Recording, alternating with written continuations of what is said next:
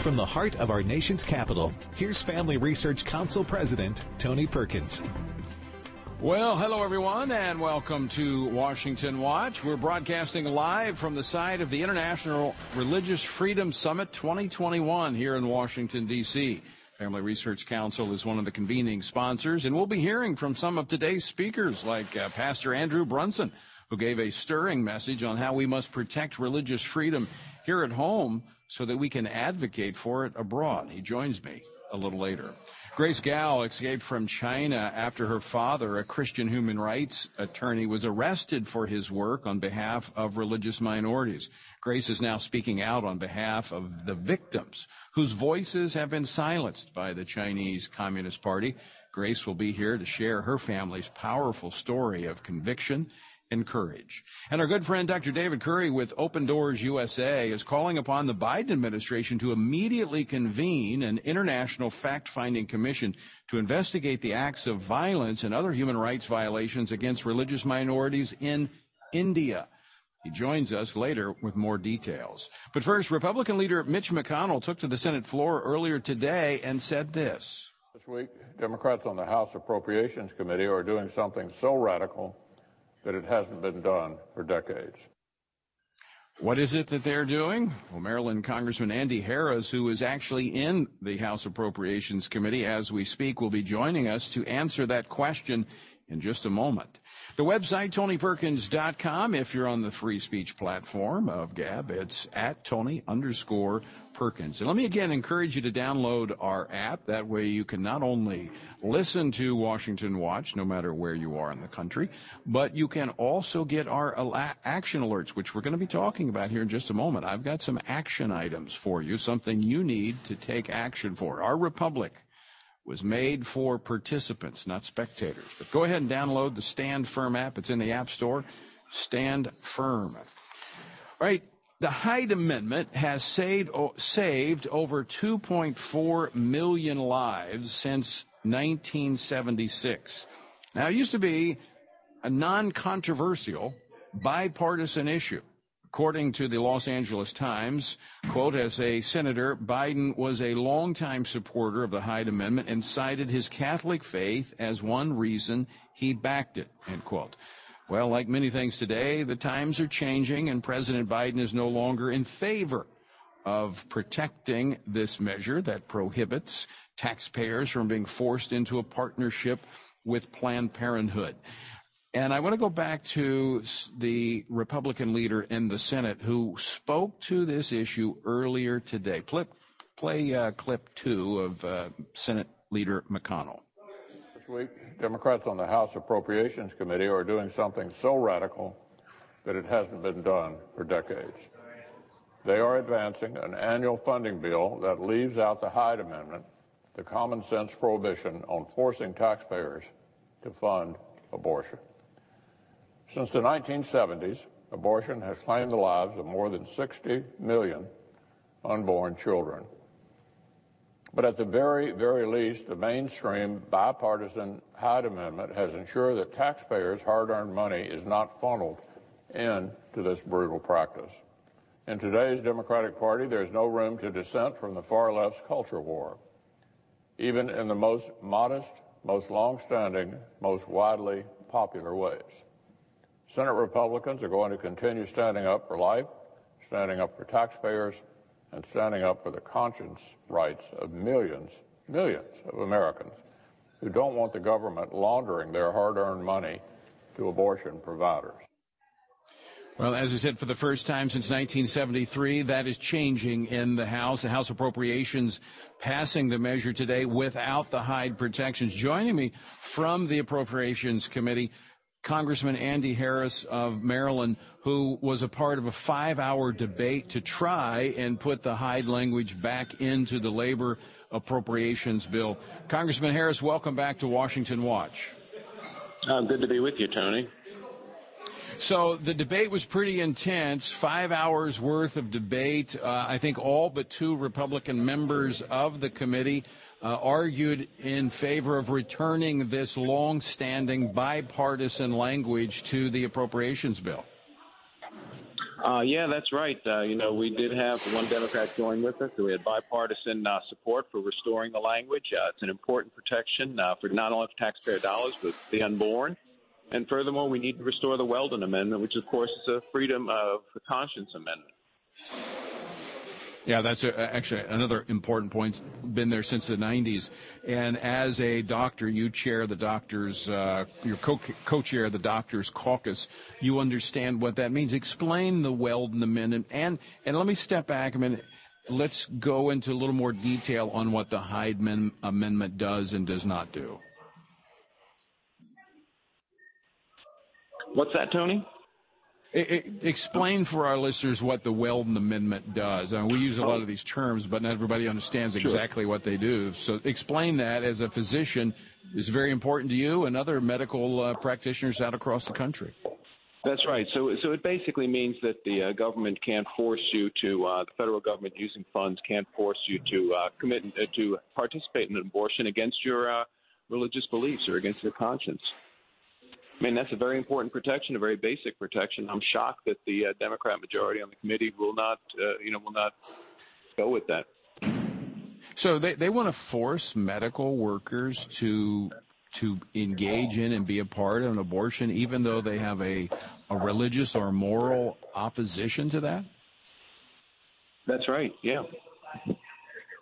This is kind of hard to fathom, that we're at a place where we cannot even agree that those that have, again, religious convictions, moral opposition to something, that they can't just step aside. I mean, I think ultimately what this is going to do, Dr. Harris, is this is going to force, and I think this might be the intention, of forcing pro-life Americans out of the field of medicine.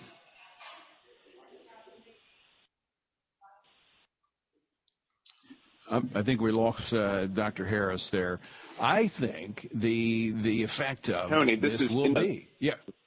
Yeah, no, this is so unconscionable. This is something that we just can't, we have to restore this Weldon protection. Now, on the Hyde Amendment, I know you're still in the committee there, and I do appreciate you stepping out to join us because this is just unfolding as we speak. Is there a chance that on the House floor that we could see this language restored? No, I think it's going to be up to the Senate. I think it's going to be to Mr. McConnell to make sure that this is restored in the final bill, which the president would have to sign. I'm pretty encouraged by the comments of the Republican leader, Mitch McConnell, who took to the floor. This is the second time he's spoken about Hyde and abortion on the Senate floor. And for the Senate leadership and the Senate to speak to this would suggest to me that he is rallying the Republican senators to oppose any measure that would go forward without these types of protections. Yeah, the whole bill is being held hostage. And, Tony, there's so many things in this health bill that need to be done. Obviously, the COVID-19 pandemic has shown us that we are in a dangerous world. We have enemies who will probably produce bioweapons against us. We need defense against it. Those defenses are in this bill, and the Democrats have chosen to play politics with a bill that really threatens the livelihood, not only of the unborn, but the lives of hundreds of millions of Americans. Have we reached this point in our country where there is no longer even agreement on something that has been, as we said, so bipartisan in terms of its support, that we can't even agree? We can't force people to do something they're opposed to? Well, Tony, the saving grace is that the majority of Americans, a clear majority of Americans, agree that we should not use taxpayer dollars to fund abortion. So Americans are with us on this. The fact of the matter is that the Washington, D.C., especially the Democrats, are radicalized, especially on the issue of abortion. How radical a position it is to not only force taxpayer funding, taxpayer dollars to use to fund abortion. We just took a vote now to force taxpayer dollars to fund abortions for prisoners in federal prisons. Again, it's gone way too far. Well, Dr. Harris, I appreciate you joining us, stepping out of the committee to give us an update. What's the sense of the timing for a House vote on this? Well, in the next 2 weeks, we expect this to come to the House floor in the next 2 weeks. We suspect that, again, we'll vote on the entire bill. I don't think they'll allow a separate vote on the House floor on this, but if they do, I suspect that the bipartisan support will actually be to restore the Weldon and Hyde protections, because there are a few Democrats who realize that that the American people are with us on this, a majority say, and some who feel that abortion should be legal, not like me, but some who feel abortion should be legal, feel that it's not right to force taxpayer dollars to be used to pay for it. Right. I mean, it's basically 6 out of 10 Americans think that taxpayers should not be forced to fund abortion. Dr. Andy Harris, as always, great to talk with you. Thanks so much for taking time to join us today. Thank you, Tony. Dr. Andy Harris, a member, co-chair of the Doctors Caucus in the House, just stepping out of the House Appropriations Committee, where today, for the first time since 1976, when this Hyde Amendment was adopted, first time that we've seen a labor appropriations bill move forward without these protections for taxpayers. And so we're talking about, nearly 6 out of every 10 Americans are opposed to being forced to fund abortion, as Dr. Harris made reference to. Some people may support abortion rights, whatever you want to call it, but they agree that Americans who have moral opposition to this should not be forced to engage in it or fund it. And this is a significant moment. And we've reached a point in our political dialogue and our policies that we cannot give one another space not to be forced into engaging in something they find morally, spiritually, some cases, reprehensible. But, this has been building. This is where the Democratic Party is going. We've seen this with the florists and the bakers who've simply, not wanted to be a part of same-sex weddings. And this is where we see the left walking in lockstep together. There can be no tolerance for them, no room for other differing opinions. And the frightening thing about this is that they want to force. It's not, we always heard this, just live and let live. It's not live and let live. It's forced engagement, participation, affirmation. I would encourage you to take action on this. This is one of those action items. You can go to frc.org/SaveHyde. That's Save Hyde, SaveHyde, Save Hyde, and contact your congressman. Now, as Congressman Harris said, it's probably going to pass the House because Nancy Pelosi has the majority. But there are some Democratic members who are in districts that are, pro-life and marginally conservative. And it'll be painful for them.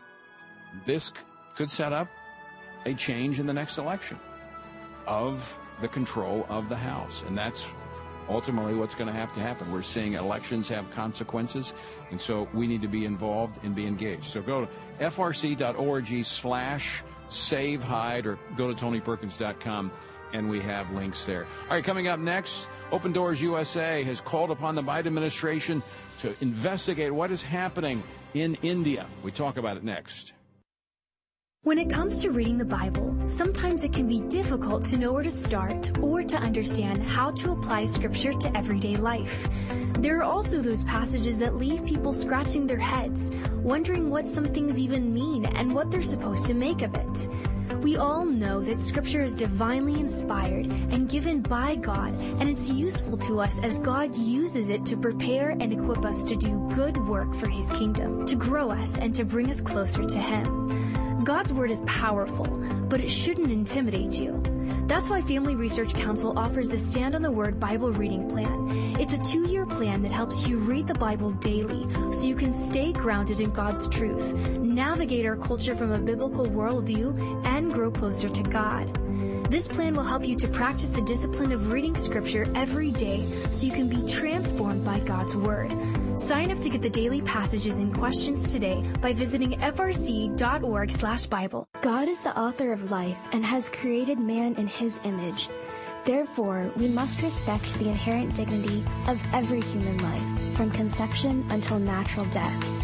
That is why Family Research Council works to pass legislation that highlights this principle, including laws that protect the unborn. To keep you informed on this issue, FRC has created online maps that illustrate progress in each state on key pro-life laws. That way, you can know if your state legislators are working to protect unborn babies. The pro-life laws FRC tracks at the state level include those addressing late-term abortions, fetal dignity, defunding abortion businesses, and providing medical care for babies born alive after an attempted abortion. See where your state stands on pro-life abortion. Check out our pro-life maps at frc.org/pro-life maps. Most Americans believe they have a biblical worldview, but current research shows that only 6% actually have one. This means that most of our friends and neighbors, including those who attend church, don't think about the day's moral and cultural issues through a biblical lens.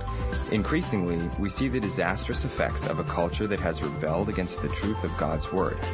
That is why Family Research Council has launched the Center for Biblical Worldview. This center is an exciting new ministry created to help Christians develop and live by a biblical worldview, to understand why scriptures must be authoritative, and to equip believers to advance and defend the faith in the workplace, in schools, in their communities, and in the public square. The experts at FRC's Center for Biblical Worldview provide research and resources to help prepare believers to give a biblical answer to our culture's most pressing questions. Access the center's free resources at frc.org/worldview.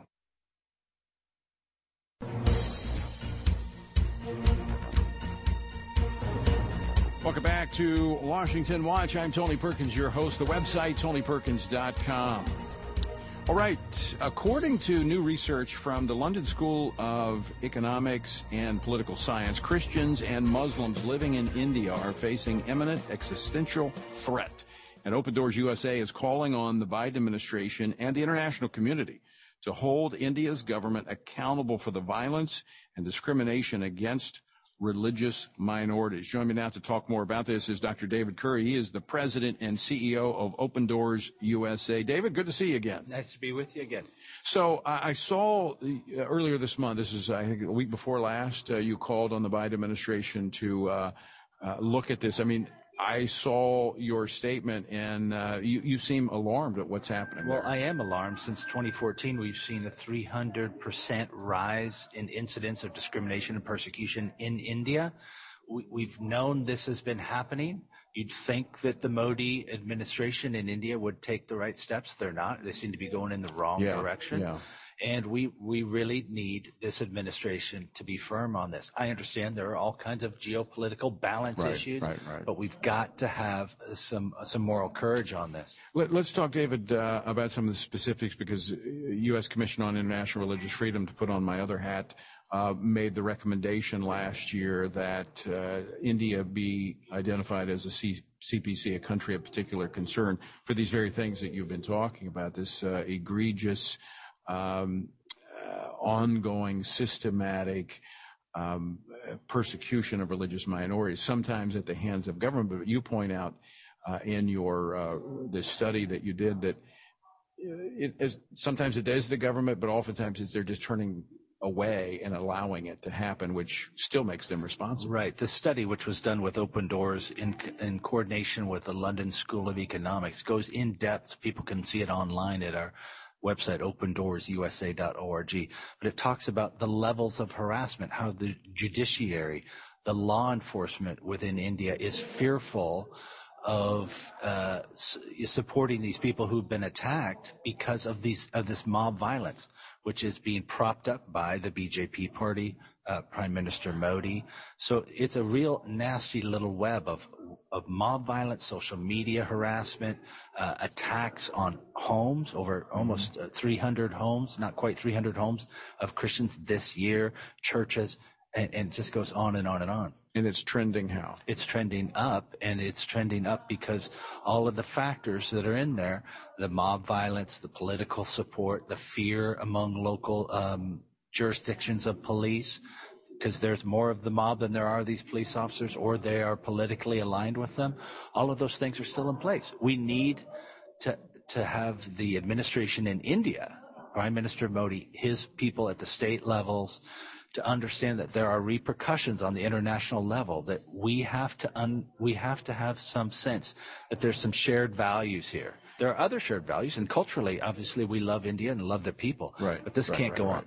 Well, we had a discussion earlier today here at the International Religious Freedom Summit on religious nationalism, and India was an example of that. Yeah, it's nationalism driven by their political agenda. I would love to see, for example, some of the Indian American executives at Pepsi, at Google, at Microsoft, who could be a loud voice on this, speak out. And we've addressed this with many of them. They're fearful to do it because it's not good for business. But again, sometimes the moral good is of a higher order, and we need people to understand this is that moment. The London School of Economics doesn't have a horse in this race. They're not saying this for religious reasons. It's not just open doors. They're just saying this isn't good for the world economy. It's not good for India. It's certainly not good for the human beings that have to live under this regime.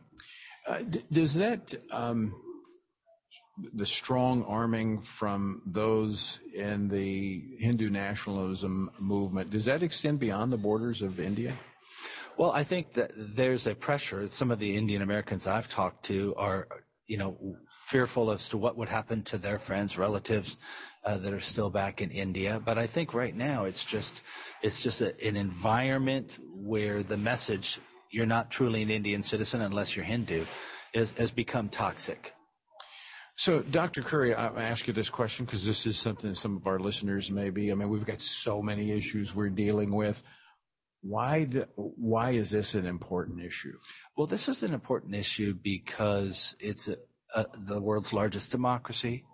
We want to see that strengthened. Right now, Prime Minister Modi is undermining that, not just with the religious liberty issues, but with how people are sharing things online, if they're able to share things online, all the sorts of things that we see shadows of here, censorship, deplatforming, which organizations like yours and mine are greatly at threat for. Mm-hmm. That's all happening right now. And if we don't stop it, you could see a major erosion in the world's largest democracy and leave a vacuum in that part of the world that would have repercussions. But in the day in which we live, those things they're not isolated. You can't have something happening in India and it not affect other parts of the world. Everything spreads today. Right.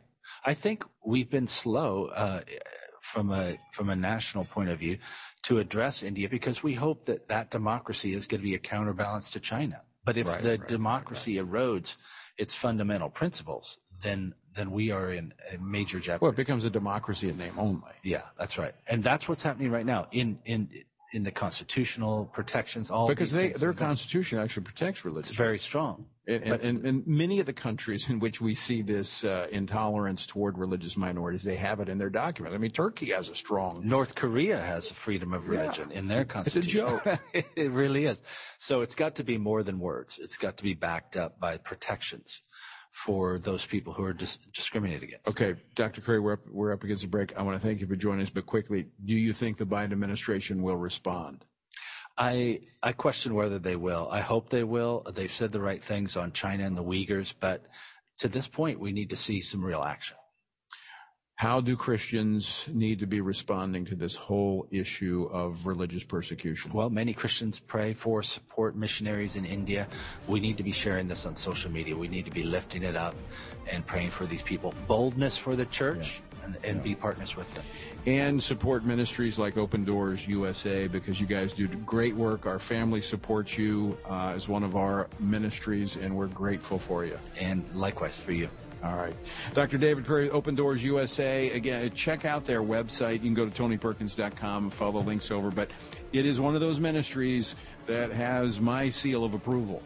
Not that it needs it, but I support them because of the work they do. They are not only tracking these things, but they're actually helping those on the ground in these countries.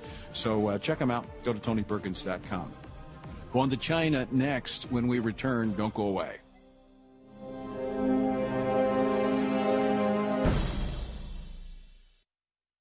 Are you looking for a go-to platform where you can get relevant commentary on the cultural issues of the day from a biblical perspective? Today, it can be hard to find this in light of media censorship of conservative and Christian voices. Here at Family Research Council, we believe that every American has a right to exercise their freedom of speech and share their stories with the world. And we think it's important for you to have access to these stories. To get the facts and stories the left doesn't want you reading, head over to frc.org/blog to check out our newest blog posts. We cover the issues you care about, all written by our experts in policy, government affairs, and biblical worldview. Our experts unpack the topics that other media platforms won't, like current events that affect Christians internationally, sexuality from a biblical perspective, and insights into the increasingly radical shift in American culture. To stay up to date on current news related to faith, family, and freedom, go to frc.org/blog. We're seeing more and more cases of censorship and the canceling of many conservatives and Christians by big tech companies. To combat this, Family Research Council has chosen to be proactive before big tech tries to censor or cancel us. We want to stay connected with you, and so we've created a tech subscription platform. That way, you can still find updates on faith, family, and freedom, even if big tech tries to silence us. It's easy. You just sign up for the text alerts by texting STAN to 67742, and you'll get FRC's content straight to your phone. Again, just text STAN to 67742, and FRC will keep you looped in on the issues of the day. By subscribing, you'll get information on our upcoming events and programs. We want you to always have access to the content that will help you stand for faith, family, and freedom, and keep you connected with the like-minded community. Just text STAN to 67742 and be the most informed person you know.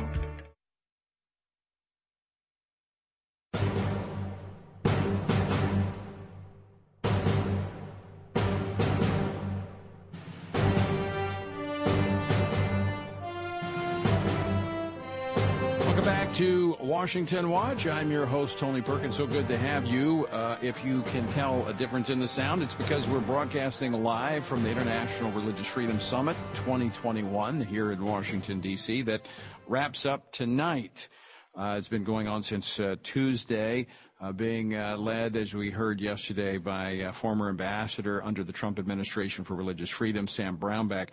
Earlier today, the Family Research Council hosted a lunch, and our focus was on China and how they are sanctioning those who speak out about religious freedom. I was obviously one of those, along with Ambassador Brownback.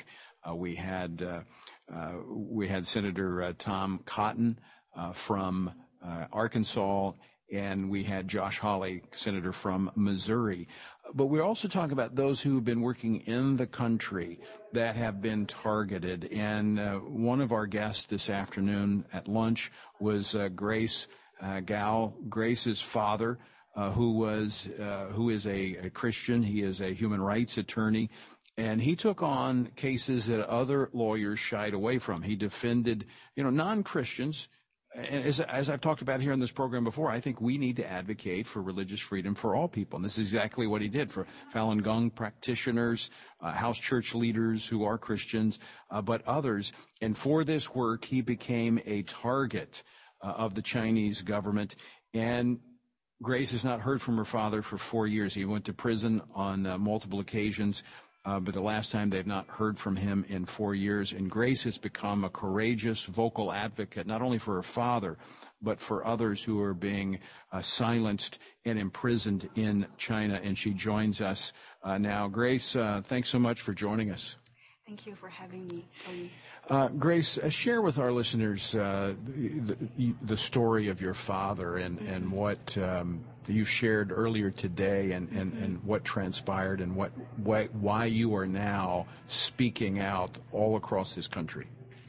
Right. I think, Tony, you just had a really good sum-up introduction of what my dad do. So, I would say my dad is a human rights lawyer. He would take on cases that no one is willing to do it.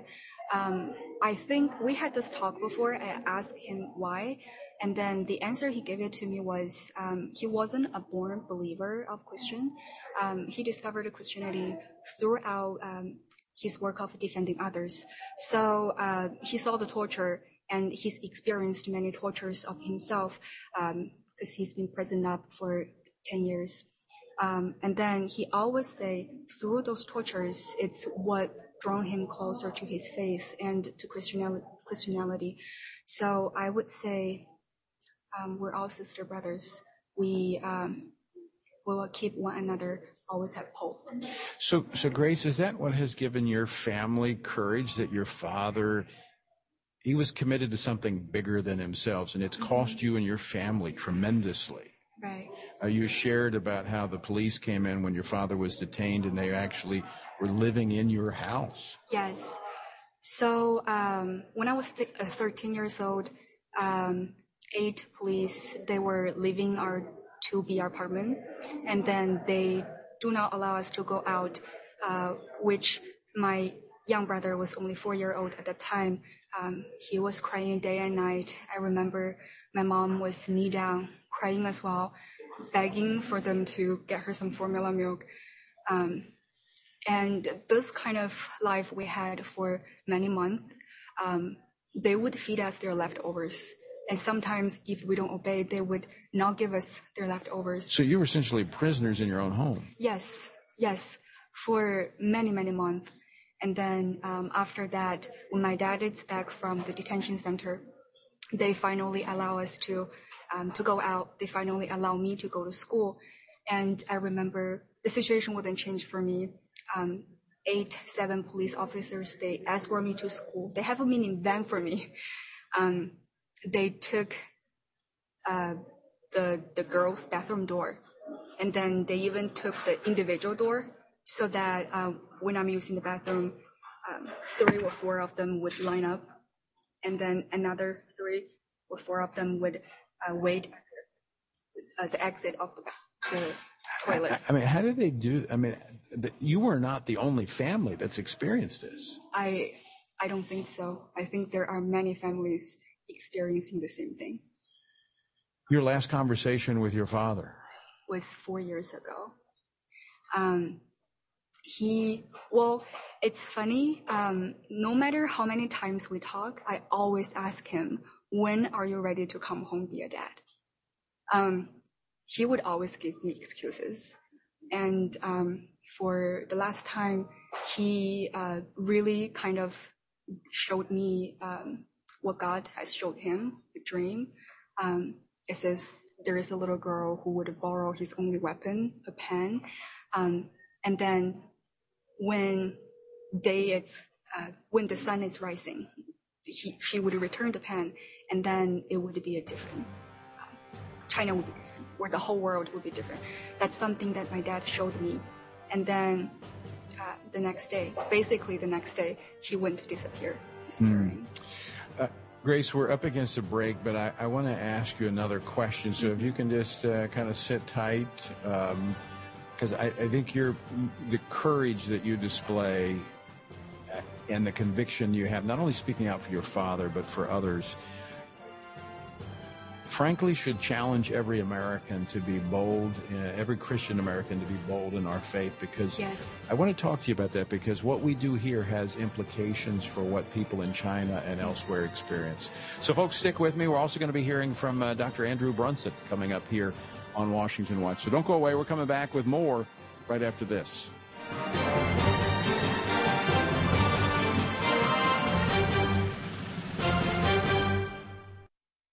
What is religious freedom, and why should you care about it, both domestically and internationally?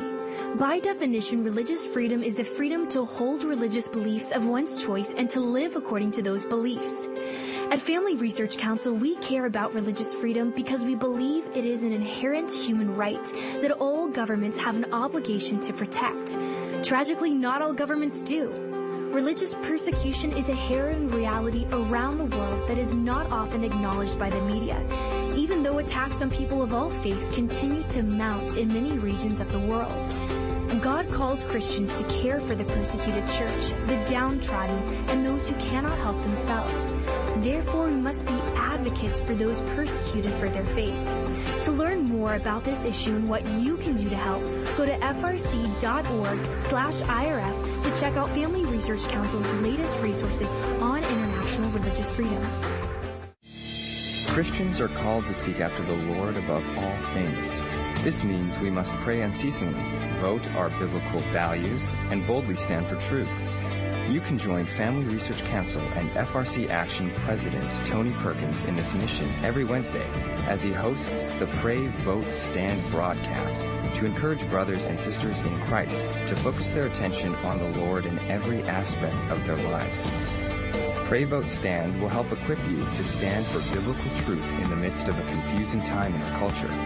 Tony is joined by experts, elected leaders, and Christian leaders for this weekly program to help you see through the fog created by the biased mainstream media.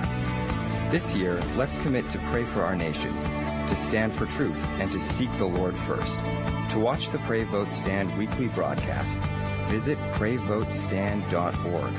That's PrayVoteStand.org. Want honest and in-depth commentary on what's going on in our nation's capital and around the world? Join Family Research Council President Tony Perkins live every weekday by tuning into Washington Watch. You can listen to the show whenever it works for you. Go to TonyPerkins.com to stream episodes on demand or listen by radio through American Family Radio Network, Bott Radio, the KTLW radio network, or independent Christian radio stations across the country. On the show, you'll hear from guests like Mike Pompeo, Senator Marsha Blackburn, Pastor Jack Hibbs, Ben Carson, Senator Josh Hawley, Sissy Graham Lynch, and more. Get a trusted perspective on the news of the day by tuning into Washington Watch with Tony Perkins at TonyPerkins.com. Again, that's TonyPerkins.com.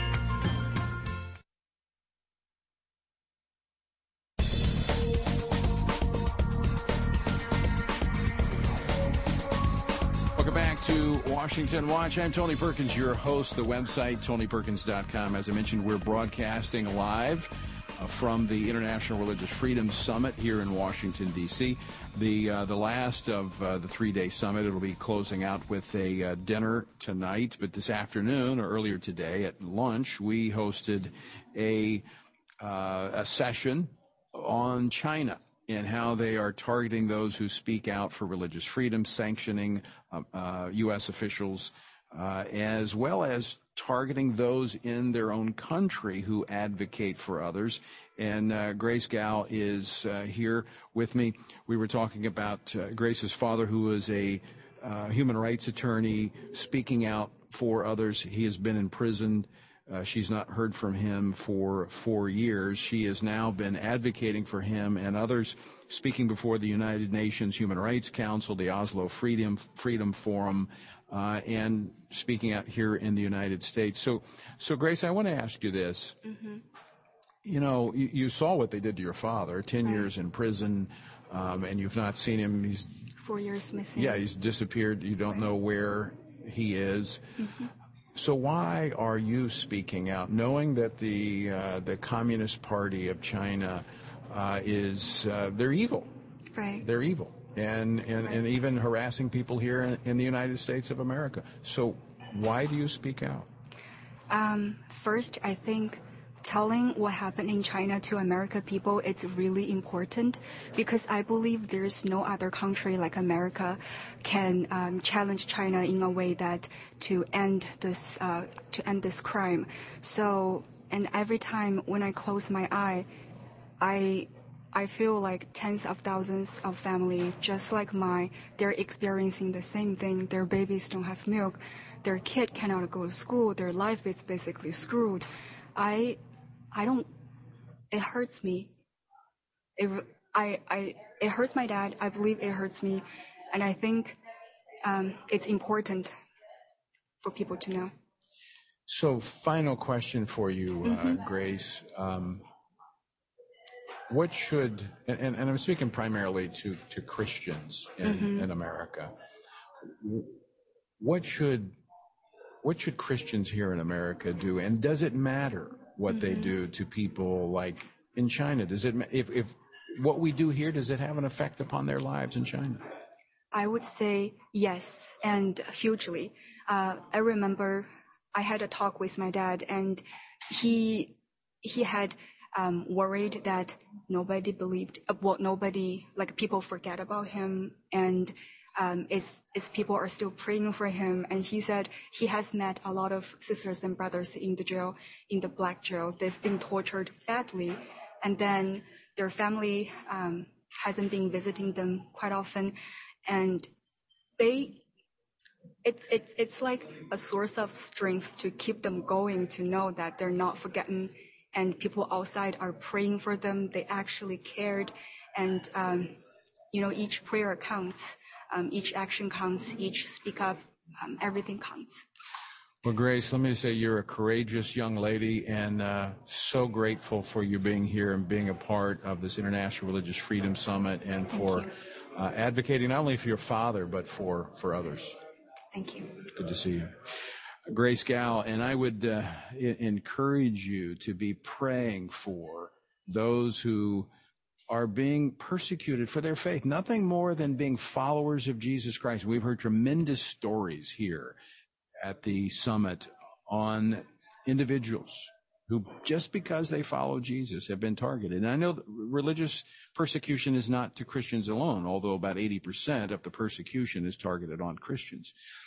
Joining me now to talk more about this, someone who knows about this firsthand, has become a dear friend and a part of the FRC team, and that is a familiar voice to many of our Washington Watch listeners, Dr. Andrew Brunson, who for nearly, a little over 2 decades was in Turkey, Izmir, Turkey, as a pastor ministering to the Turkish people, until he was charged with a crime falsely and put in prison for 2 years, and then miraculously, in my view, released. Dr. Brunson, welcome back to the program. Hi, Tony.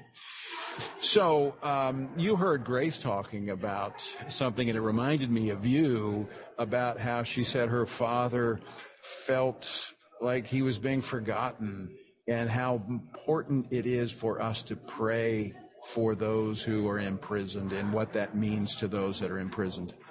It made a huge difference for me, and it's what I would ask Noreen every time she visited me. I'd say, are people praying for me? So I was very isolated in prison. There were no other Christians with me, and just the need for other believers to be connected to them in some way. I couldn't connect with them physically. They couldn't visit me in prison, but just knowing that there were other believers who were praying for me, I still felt very alone, but At the same time, I knew intellectually that I was not alone, that there were people lifting me up. And I drew a lot of encouragement from that. I remember I had gotten word of that and put out something to our listeners here on radio, and I forget how many thousands signed a little reminder that they were praying for you, and I think I sent that over by one of the commissioners who first visited you in prison, so I knew how important that was to you. Let me go to something you said today when you spoke earlier at one of the morning sessions. You talked about, and I'm probably paraphrasing because you did a really, really good job in speaking, but you spoke to the fact that if we're to promote religious freedom abroad, we have to protect it here at home. Yeah, this is because the U.S. has been the main promoter of religious freedom, and there's so many people around the world who look to the U.S. As a beacon of freedom, a beacon of hope, and because we have defended religious freedom. But the truth is that I think that here in the States, we still have religious freedom, but it is coming under increasing pressure. And as I look, what I think is going to happen over the next few years is that it's going to come under pretty severe pressure. And then if we don't have freedom of religion here in the same way we've had before, it's going to be many places around the world are going to suffer. Right. I mean, America really is a trendsetter. America has influence around the globe, especially on this issue. And we've seen that in the last 4 years under the last administration, as they made it a top foreign policy priority. We saw other countries taking note of that. Yeah, 2 years ago, when they had the ministerial, I'm thinking of over 100 countries either had their foreign ministers here or ambassadors. So the U.S. was really pulling people along. Maybe they wouldn't have done it on their own, but they were setting the pace for it. And we don't see that now. So, Andrew Brunson, let me ask you this question as we're wrapping up the summit, final day here, and you've been here, you've been a participant, you've watched, you've spoken. Any takeaways from this first civil society-driven summit on international religious freedom? Well, there is something that stood out to me, that many people come here and because there are oppressed people all over the world. So they're here to represent and to try to get help. What I really noticed is that it's Christians who not only care about Christians who are being persecuted, but they're the ones who are speaking out for Muslims. Especially now, we've heard so much about the Uyghurs. We hear about the Rohingya. It's really Christians who are driving this. And it really stood out to me because we don't see a lot of Muslims advocating for more freedom for Christians or for persecuted Christians. So you spoke to that. Why is that? You spoke to that this morning. Why is it that we see that coming from Christians? So I think it's because of the way of Jesus. So Jesus, the golden rule, we call it, right? Do unto others as you would have them do unto you. And I see it as the way of love that he gave, that we are supposed to love other peoples. We're supposed to love our neighbor. And of course, he expanded the definition of neighbor to go to people who are quite far from us. And so I really see the transformative power of the gospel and of people who follow Jesus loving others, and we don't see it in other religions. But that has the power to transform lives. When people see that you are willing to advocate and expend not only energy, but it sometimes take on risk for them to have that freedom to believe as they choose, that says volumes. We heard of one person was talking about a persecuted group. It's Muslims, and said, the people who came and tried to help us were the Christians. There wasn't anyone else asking to help them, asking what they could do. It was the Christians who did this. So it's a real demonstration in very practical terms of love. We got a few minutes left, and Dr. Brunson, I want to talk about the church in America, what we need to be doing as it pertains to religious freedom, both here and abroad. You talked about it, you touched on it just a moment ago, that in order to be able to advocate outside, we've got to protect it here, preserve it here, and it's increasingly under attack. How should Christians be responding? What should we be doing?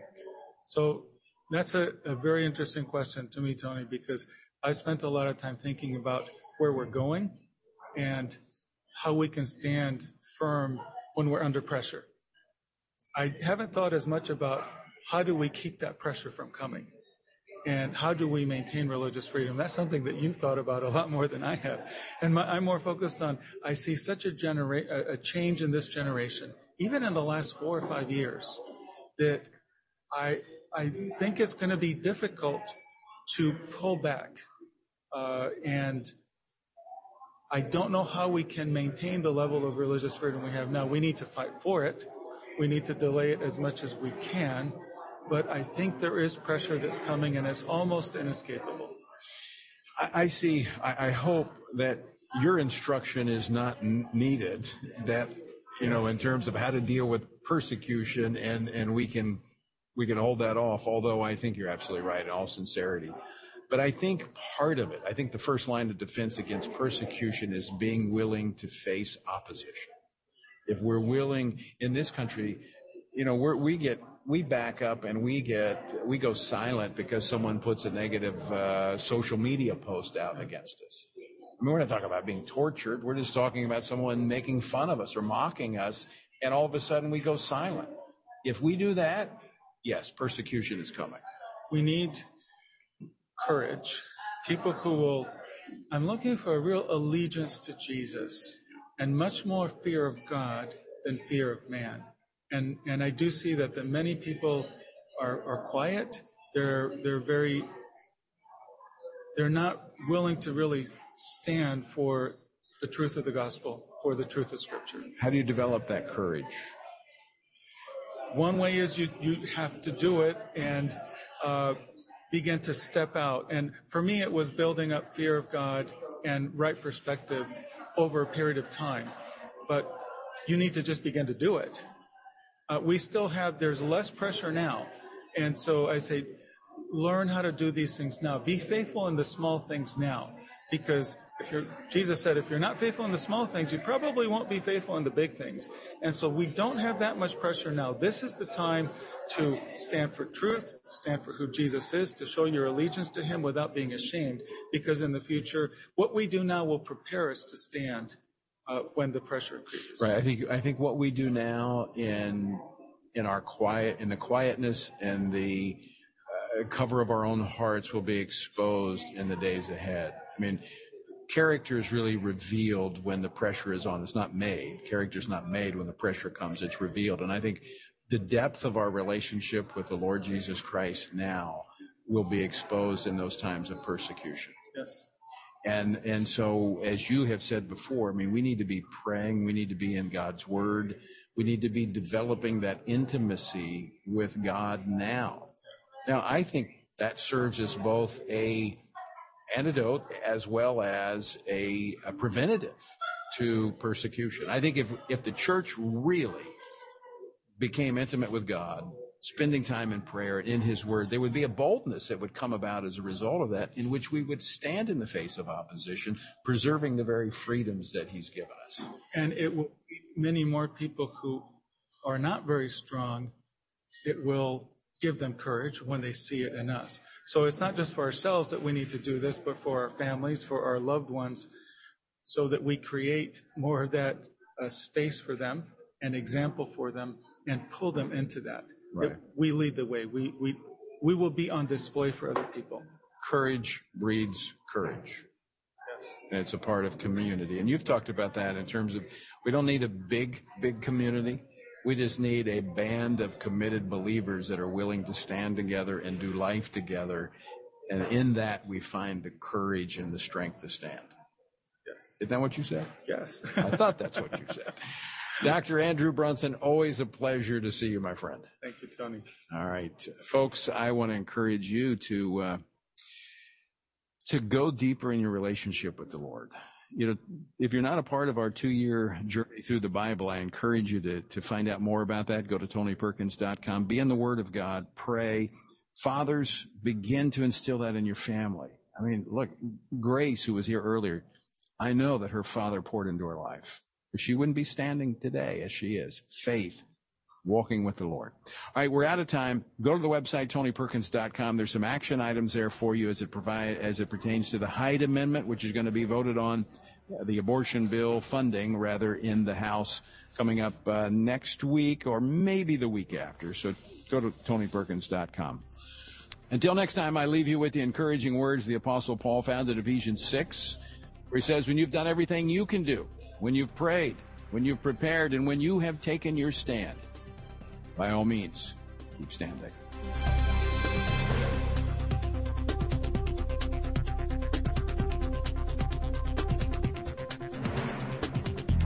Washington Watch with Tony Perkins is brought to you by Family Research Council and is entirely listener-supported.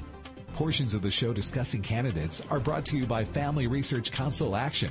For more information on anything you've heard today, or to find out how you can partner with us in our ongoing efforts to promote faith, family, and freedom, visit TonyPerkins.com. Also, to leave a comment about Washington Watch, call our watch line at 1-866-372-7234. That's 1-866-372-7234.